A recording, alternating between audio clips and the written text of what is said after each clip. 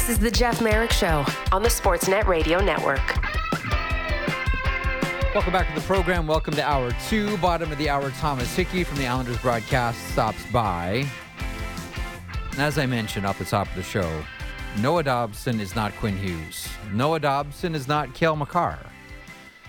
But Noah Dobson should very much be in that conversation for top 5 candidates for the Norris Trophy. That's how well he's played, specifically with Adam Pelech out of the lineup. So we'll talk to Thomas Hickey coming up at the bottom of the hour. In the meantime, fresh off seeing both the Maple Leafs and Columbus Blue Jackets skate, and that includes Adam Fantilli, who plays his first NHL game in Toronto, is the one and only Elliotte Friedman from 32 Thoughts and Hockey Night in Canada. Hello, Friedge. Good morning. Speaking of Fantilli today, Yes. I asked him about taking some face-offs, and Okay. he said that Trocheck was really good, and statistically, that's the case. Yeah. So I wasn't overly surprised to hear that, but he talked about taking one face-off against Crosby. And I said, did he do the slap move on you? And he said, yeah, and he beat me. And I said to him, he beats everyone with that. And he goes, I knew it was coming, and I thought I had him, and he still beat me. And he was kind of laughing about it. The slap move is undefeated. Yeah. Listen, we've seen him gobble up. We saw him gobble up Connor Bedard on Game 1, opening face-off of the of the season in North America, and he'd probably been thinking about it all summer long as well. I do want to get your thoughts on Crosby because, listen, another great performance by him last night, 3 points, and he's having a tremendous season, and you just hope that the Penguins, as a team, don't squander it. But any takeaways from around the rink? I mean, I'm always curious when you go to these skates and get a chance to talk to players, coaches, whomever from both sides. What's the vibe around both these two teams? Like tonight, Columbus faces off against Toronto. The big story is Adam Fantilli returns. He grew up just a little bit north of Toronto, played in the GTHL, etc. What's the vibe around both these squads? Well, I think Columbus, they're excited for Fantilli tonight. I think he's playing for free tonight, Jeff. It really sounds like it. Oh, I bet. Many tickets he had to buy. Yeah, so, the one thing about the Columbus guys is they're talking a lot about we're better than our record shows. I think they're trying to sell that vibe just generally and probably in some degree even to themselves. Like just, it's tough, you're behind, it's a big hole, but, one thing you can do, the thing you control is yourself, right? And your own mental approach. So I see a team that's trying to sell the approach that we're better than we've shown, and it's our goal to prove it. So I really got that impression. I had a chance to talk to Erica Branson a bit. I know we did a sit-down. Luke Gazdick put out a teaser on his Twitter account, but I had a chance to talk to him a little bit too. And, the one thing that he said to me, I don't really like being the center of attention, and which I thought was kind of funny. But, he did say that he made it clearly, as respectfully as he could, that he thinks that's a very dangerous play, and they've got to get it out of the game. And, he said that he thought about different ways he could have played it. But he said one of the problems was, and I have to go look at it, but he says, look, if you go back and look at it, you see the puck isn't flat on the ice. Like, it's bouncing. And so it eliminates the things he can do to make that play safer for himself. But he was pretty vocal. I mean, for Toronto, it sounds like they've got some health and sickness issues going on tonight. So we'll see what team shows up in warm-up. Those are some interesting comments from Good Branson as well. And because I've gone back and looked at that hit too and said, okay, if you're Cousins, what do you do, if anything, different? And I probably say nothing. Like as the F1, the first forechecker in, it's your job to separate player from puck. And if all that Goodbranson is doing is presenting numbers, and you're both going for the exact same spot as you both go around the nets, if Cousins pulls up and gives him a free pass around the net and an easy exits, that's not going to be an easy conversation on the bench for Nick Cousins.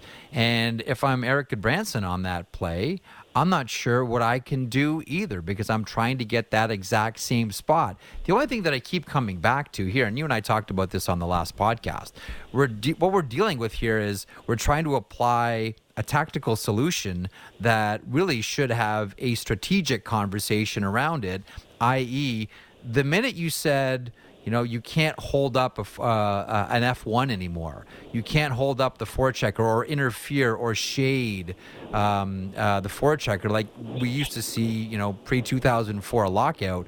All of a sudden, it became open season on defensemen. And I'll be honest with you, Elliotte, I'm surprised that we don't see that more. You see F1s coming into the zone, and they are flying. Not that they're always taking strides into a hit, but even glide. Like, glide in the NHL right now is faster than ever. Faster than ever, because there's no interference. And guys are I'm more surprised that we don't see that more often, to be honest with you. As horrible as that may sound. A couple of things coming off of the Jeff Merrick screed there. Number one, Goodbranson talked about that. I actually brought up that point. Like, if you bail out on that puck, you're a wimp. And if Cousins doesn't make the play that you're talking about, his coach is saying, why am I putting you out there on that line? Because you're not going to make the play. And Goodbranson's answer to that was really fascinating. He said that when I know I have a guy who's really vulnerable, I go in hips first. Because that generally lifts, or he says I try to. He said that because then he says the force is generally up, right? He said that if you look at Cousins, he goes in like upper body first, so it really launches you. And that's the issue that he said he had with that play, is that there's a way you can go in where you still make the hit, but you don't launch yourself with as much force. Now, we did talk about the Tanev play, and I didn't think that was as egregious as the other four or the other three, because I thought Colton came in more from the side as opposed to the numbers. I will say that someone else said to me that one of the big challenges with Tanev is that he's light. Like with Goodbranson, when you hit him, you really have to hit him to move him because he's a big, thick, strong guy. Yeah. And he said it's not an excuse for Tanev to be hit illegally, but he's lighter than a lot of other players. And but Jeff, we were talking on the pod this week about boarding penalties. I think there have been two this week. Like, one of them was really bad. It was on Matthew Joseph. Like, he was hit from behind. And the other one was a Jeff Carter hit, but I haven't seen it yet. So, and then again, I haven't seen anything that's been incredibly egregious. Like, the Joseph one was really bad and should have been a penalty. But aside from the Tanev one, which was really close, I don't know if I've missed any. Have I missed any other ones that were really egregious? Not that I have seen, but again, we've got 8 games tonight, and we'll see what the evening brings around the NHL. Oh, one thing that I want to, I'm curious about this when I was trying to make this point off the top of the show, and I would have to imagine there are some teams around the NHL that over the last, 23 hours, have looked at Jacob Zaboral on waivers and said, you know what, that's a good third pairing guy for us at a decent number as well. Do you think Zaboral gets claimed here? I think he's got as good a chance to be claimed as anyone I've seen on waivers this year. Early in the season, I remember an executive telling me early in the season, if a guy's on waivers, you already knew there was the chance. Like, at the beginning of the season, you sit down, you look at teams, and you look at their, roster situation and you know who's on the bubble or who might be in the AHL, you generally have a really good feel of who's going to be on waivers, and you make your targets and you say, if this guy's going to be there, that's the guy we're going to go after. Zaboral, I don't necessarily think – I don't know. Like, I think he would have been borderline just because of – not because he's not good, but because Boston as a team just has a lot of good defensemen, right? So I got to think people thought it was possible that this was going to happen at some point this year. I do think that, but I wouldn't want to handicap it. Like I said, I do think there's as much chance. And the thing is here, it sounds like the agent here, who I believe is still Alan Walsh, got out and said if he's not going to play here, give him an opportunity. I think generally, Jeff, in those cases, those players are available before they go on waivers. Right. So you would suspect he had been offered up. But again, I would on suspect waivers, that. It's a free player. I was going to say that's trade, just it. It's a free player if he's on waivers. The only problem with that as opposed to a trade right now is that now you've got to have cap room to do it. And how many teams have it? Okay. In your notes at the latest 32 Thoughts blog at sportsnet.ca, and a lot of this we'll get more into detail on the podcast that'll come out tomorrow morning. I'm curious about Zach Parise skating. And here's a guy who's coming off a 20-goal season. So it wasn't as if Zach Parise was just hanging on with the New York Islanders. And it looks like, if you look at the relationship between Lou Lamoriello and this player, this would be the default if you're Zach Parise, and probably a default if you're Lou Lamoriello. Any idea if/when this could be happening? No, I don't. I looked into it actually last week when I heard he was skating, and I was told, kind of premature to speculate anything like that yet. But apparently he's continued to skate, so it's something that it is a possibility here. But the Islanders, once again, I'm 0 for 10,000 at figuring out Lou Lamoriello's plans, right? So actually, I think the only one I ever got right was that he was in on the Horvat deal. But I just heard he's skating, and if you're skating right now, you're either doing it for fun or you're thinking about it. And everybody knows how much Lou Lamoriello loves Zach Parise. And the other thing too is the Islanders have quietly, Noah Dobson's had a phenomenal season, but quietly they've started that, some of the pickups they've made, that Mike Riley pickup on waivers, it's been a really good move for them. Really good move for them. So they know him, they like him, and I think there's a spot for him. I'm going to talk more about the Islanders with Hickey, but since you brought up Noah Dobson, the only knock against Dobson is when he's not playing. He doesn't spend a lot of time on the top pair, but with Pelech out, he's getting a lot of time on the top pair, and he looks really good. One of the arguments against someone like Jonathan Huberdeau a few years ago for the Hart Trophy was he wasn't playing top line for the Florida Panthers. He was getting second assignment and playing against other teams' second lines. And for a lot of people, myself included, I'll be transparent. That's why I didn't have Huberdeau up on my list for the Hart Trophy balloting. That's about the only thing you can say negative about Noah Dobson. But so far, with all the injuries to the back end, Noah Dobson's playing a ton of minutes. He's getting top assignment every single night.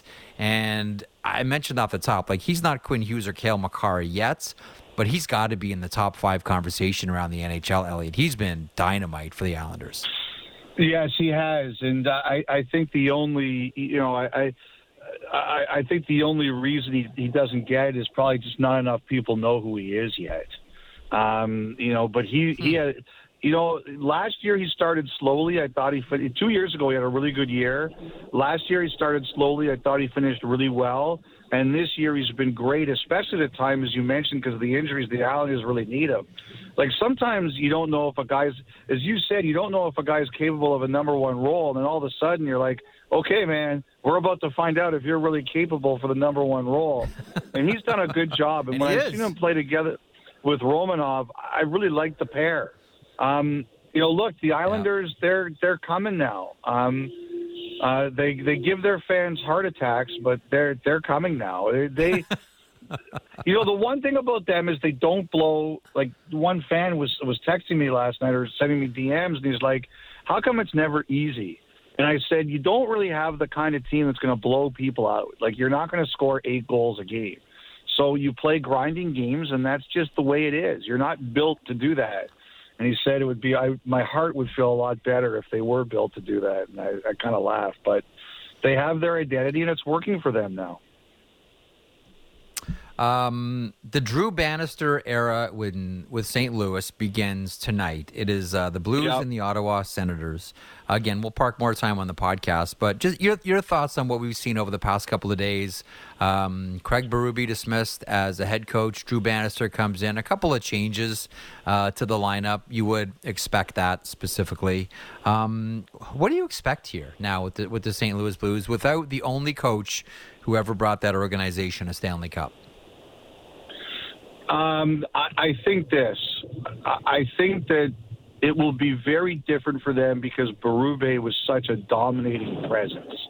And I say that in a good way.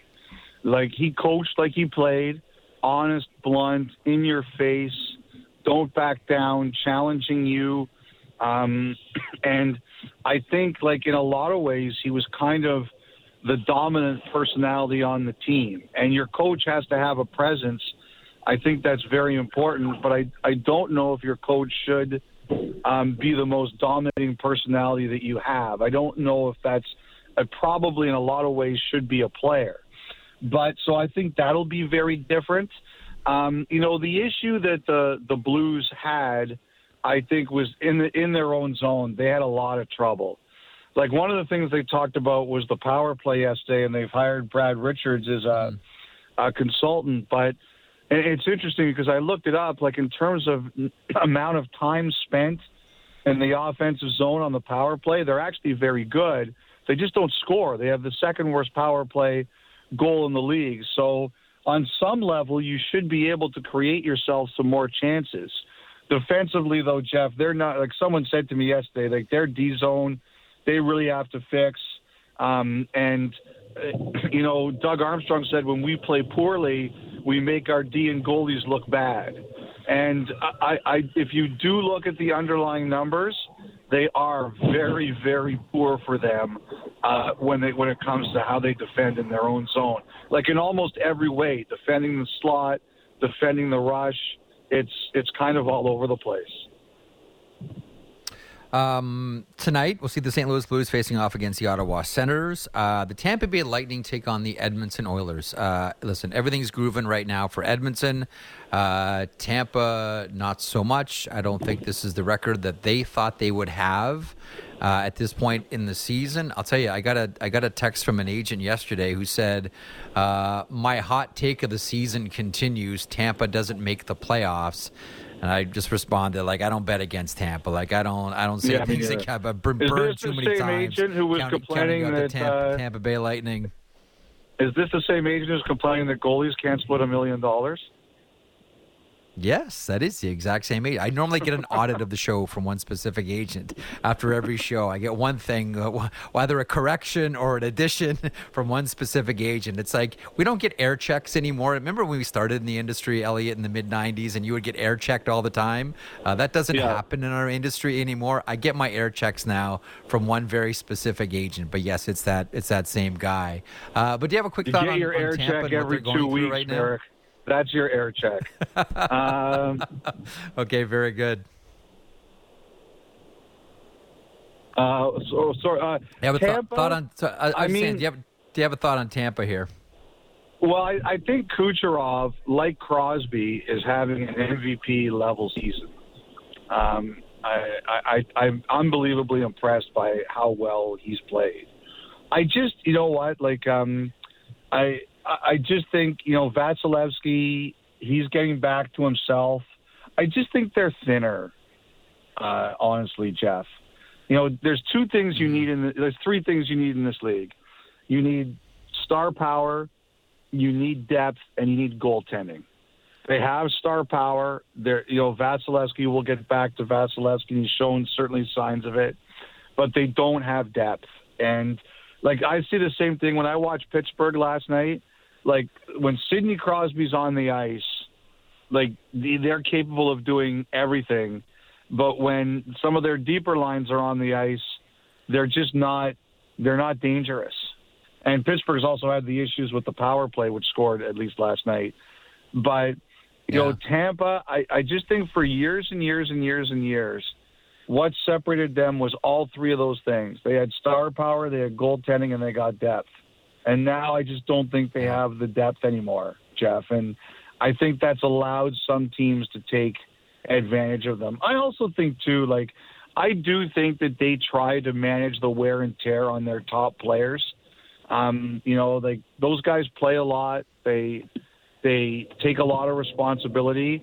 And I just think that now they spend so much energy making it. I thought it took a toll on them last year in the first round, and I see that possibility again. They just expect so much of their stars. They don't have the depth. I wonder if they get there, will they be kind of worn down again? It's funny, too, because I have that same concern about you just talked about the New York Islanders. I have the same concern, too, because they grind every single game. They play hard every single game. There's no, we're going to surf on the skill. We're up 5-1 going into the third. We can take the foot off the pedal. They have to play the full 60 minutes every single game. A couple of things from your latest blog. Ethan Bear and the march to Washington continues? Yes, I just think it's a matter of when that's going to happen. Jeff, talk for 30 seconds. I just need to deal with something. Okay, let's see. A couple of other things we'll mention with Elliotte here when he comes back after dealing with whatever he has to deal with for 30 seconds of his life here. The David Perron appeal is an interesting one as well. And I think we saw a preview of the David Perron appeal the evening after he was suspended for 6 games from his agent, Alan Walsh, and all the videos that he put out. We all know that will be part of this process. We have Elliotte back, who escaped the buzzsaw that is my questioning here for 30 seconds. I just wanted to say, Capitals. When it comes to, I think that's going to get done. I think, one of the things that is the issue here is when you're going to sign a contract, I think a couple of the things you take a look at is, I think what you take a look at is things like immigration, what paperwork has to be added to it. I think that those are the kinds of situations that you're looking at here. The other thing, too, is Bear is on an insurance deal where he's being paid based on a $3 million salary. They took out insurance on him before he got hurt last year. And I believe that the contract is going to come in at about $2 million a year. So until you're ready, why sign it? I think that's kind of the issue here, too. So they're going to get everything sorted out. I think the biggest question, Jeff, is what's going to happen on Washington's blue line? Because they're not bringing him in. Like, he'll take a couple of days to get ready and acclimated and some practices, but they're not bringing him in to sit. So I'm curious to see what's going to give there. A couple of other things in the couple of moments that I have left with you. The David Perron appeal. Like, I think we all saw a preview of what this is going to look like. With Alan Walsh's tweets the other night.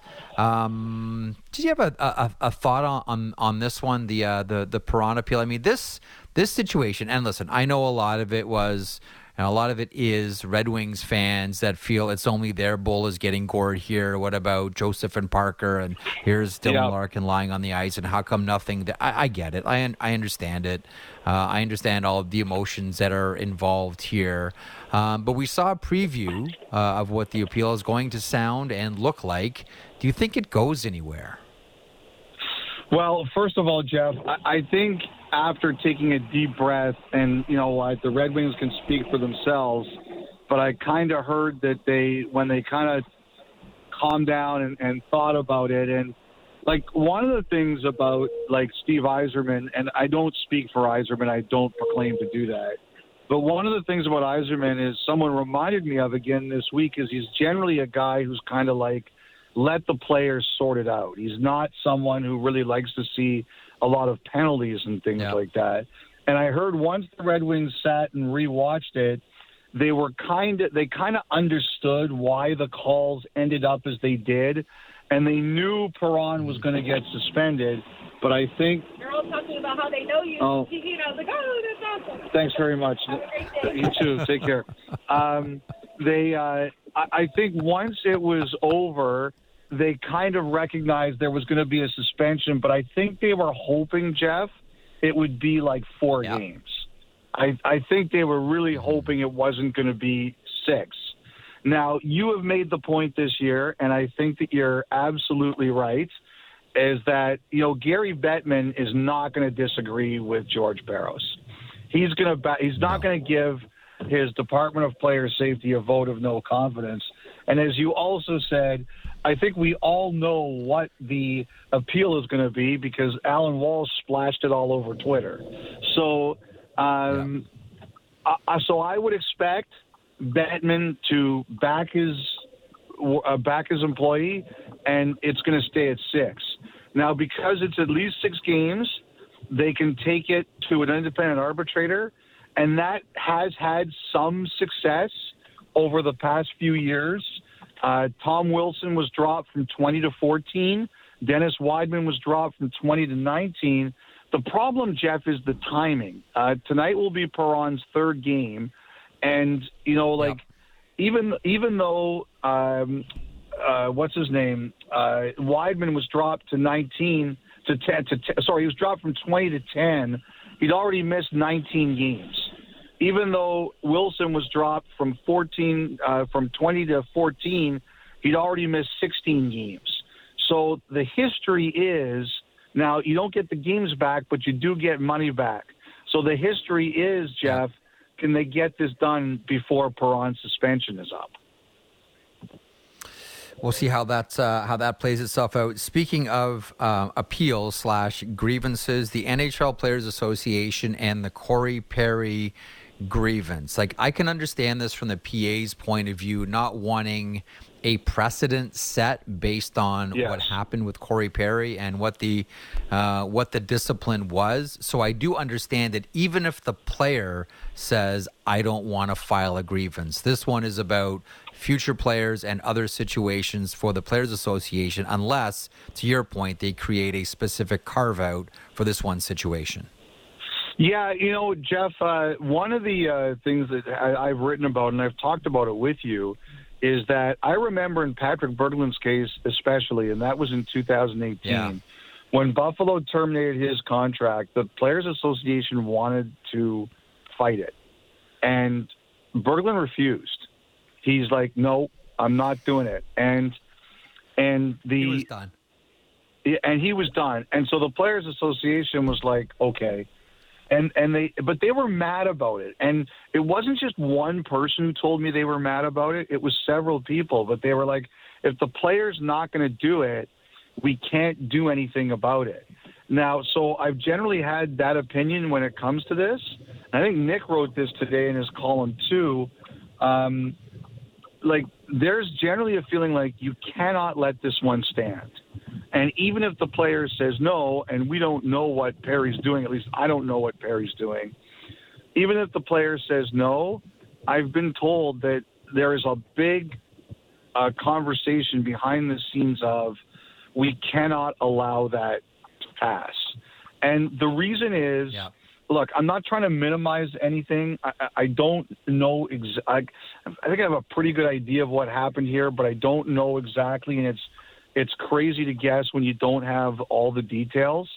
But in terms of grounds to terminate, it's not as it doesn't go as far as some of the other reasons.